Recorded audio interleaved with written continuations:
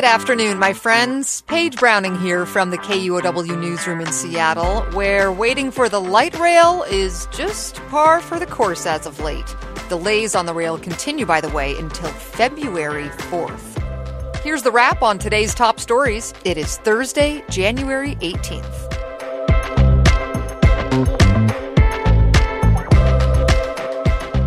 We start in a courtroom today because a judge has ruled that former President Trump will remain on Washington State's 2024 primary ballot.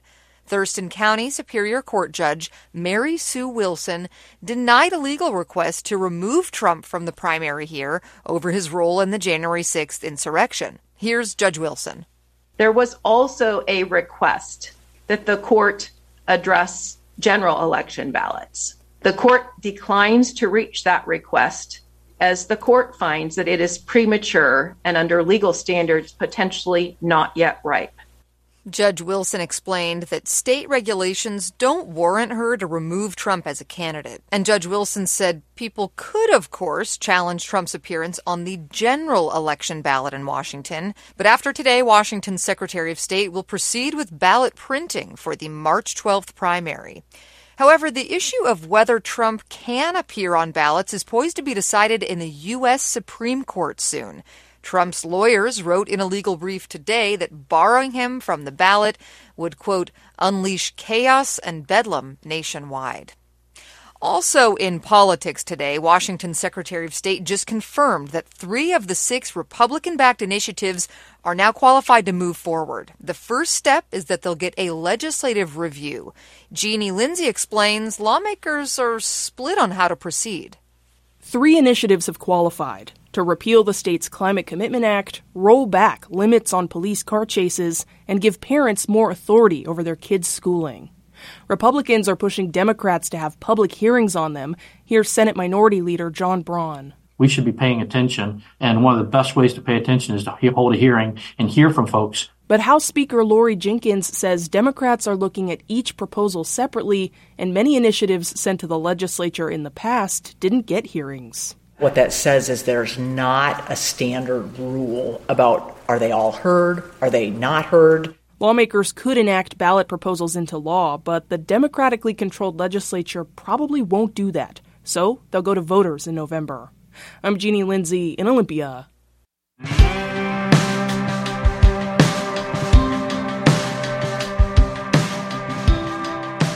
Some stories are hard to hear, but need to be told. And that's this next story. We have an obituary on one of the 5 people who died of hypothermia in the past week in Seattle. Jay Anderson died in the vehicle that he lived in. Casey Martin remembers him. Jay Matthew Anderson was a wild spirit.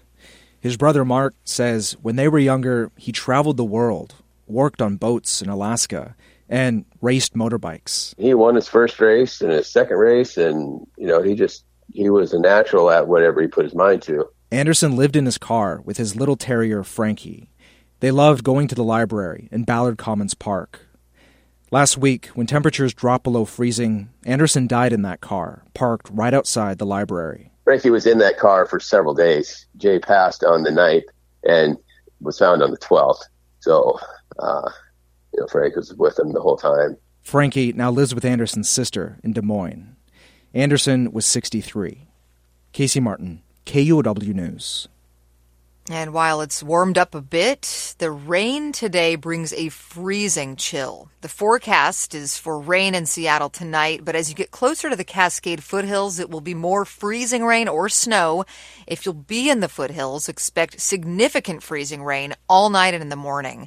This winter pattern is still slowing down schools, too. In the Lake Washington School District, schools are back open tomorrow, except Twain Elementary will remain closed, and Dickinson Elementary's kindergarten and 4th grade classes are also canceled tomorrow.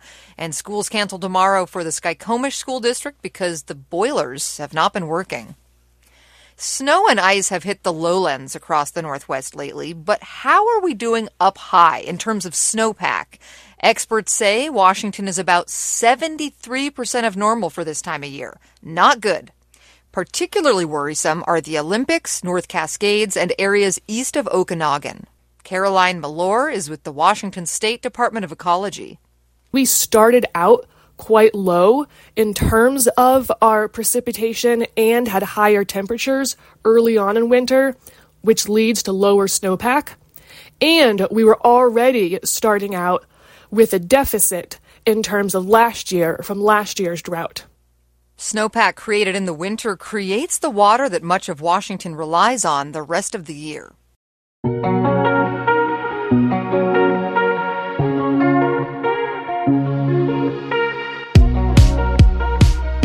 Now for the AI portion of the show. No, I don't mean AI wrote this. All of our journalism is done by journalists.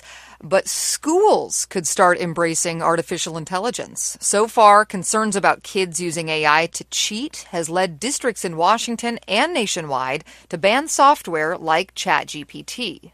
But the head of Washington's public schools wants to embrace AI. Superintendent Chris Rakedahl issued new guidance today about how schools can use this technology in the classroom.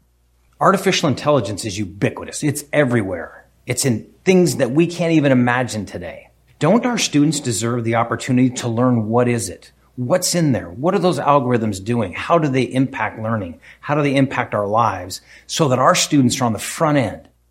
Washington's the fifth state in the country to issue guidance of this kind. It emphasizes using AI in a human-centered, ethical way and says educators should help students build their AI literacy by helping them understand it, then empowering them to use it to learn and solve problems. And before we go, as we come to the end of one holiday week, there's talk of adding another one in Washington's legislature. The bill would recognize the Lunar New Year as a holiday.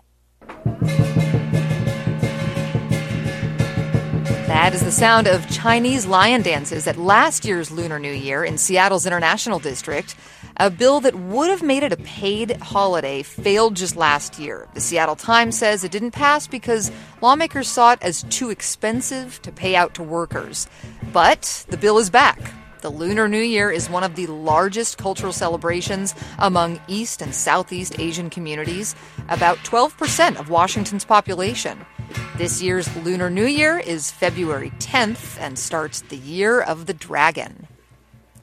And that's a wrap from the KUOW newsroom in Seattle. Our producer is Andy Hurst, and I'm Paige Browning. We'll be back tomorrow with another episode. See ya!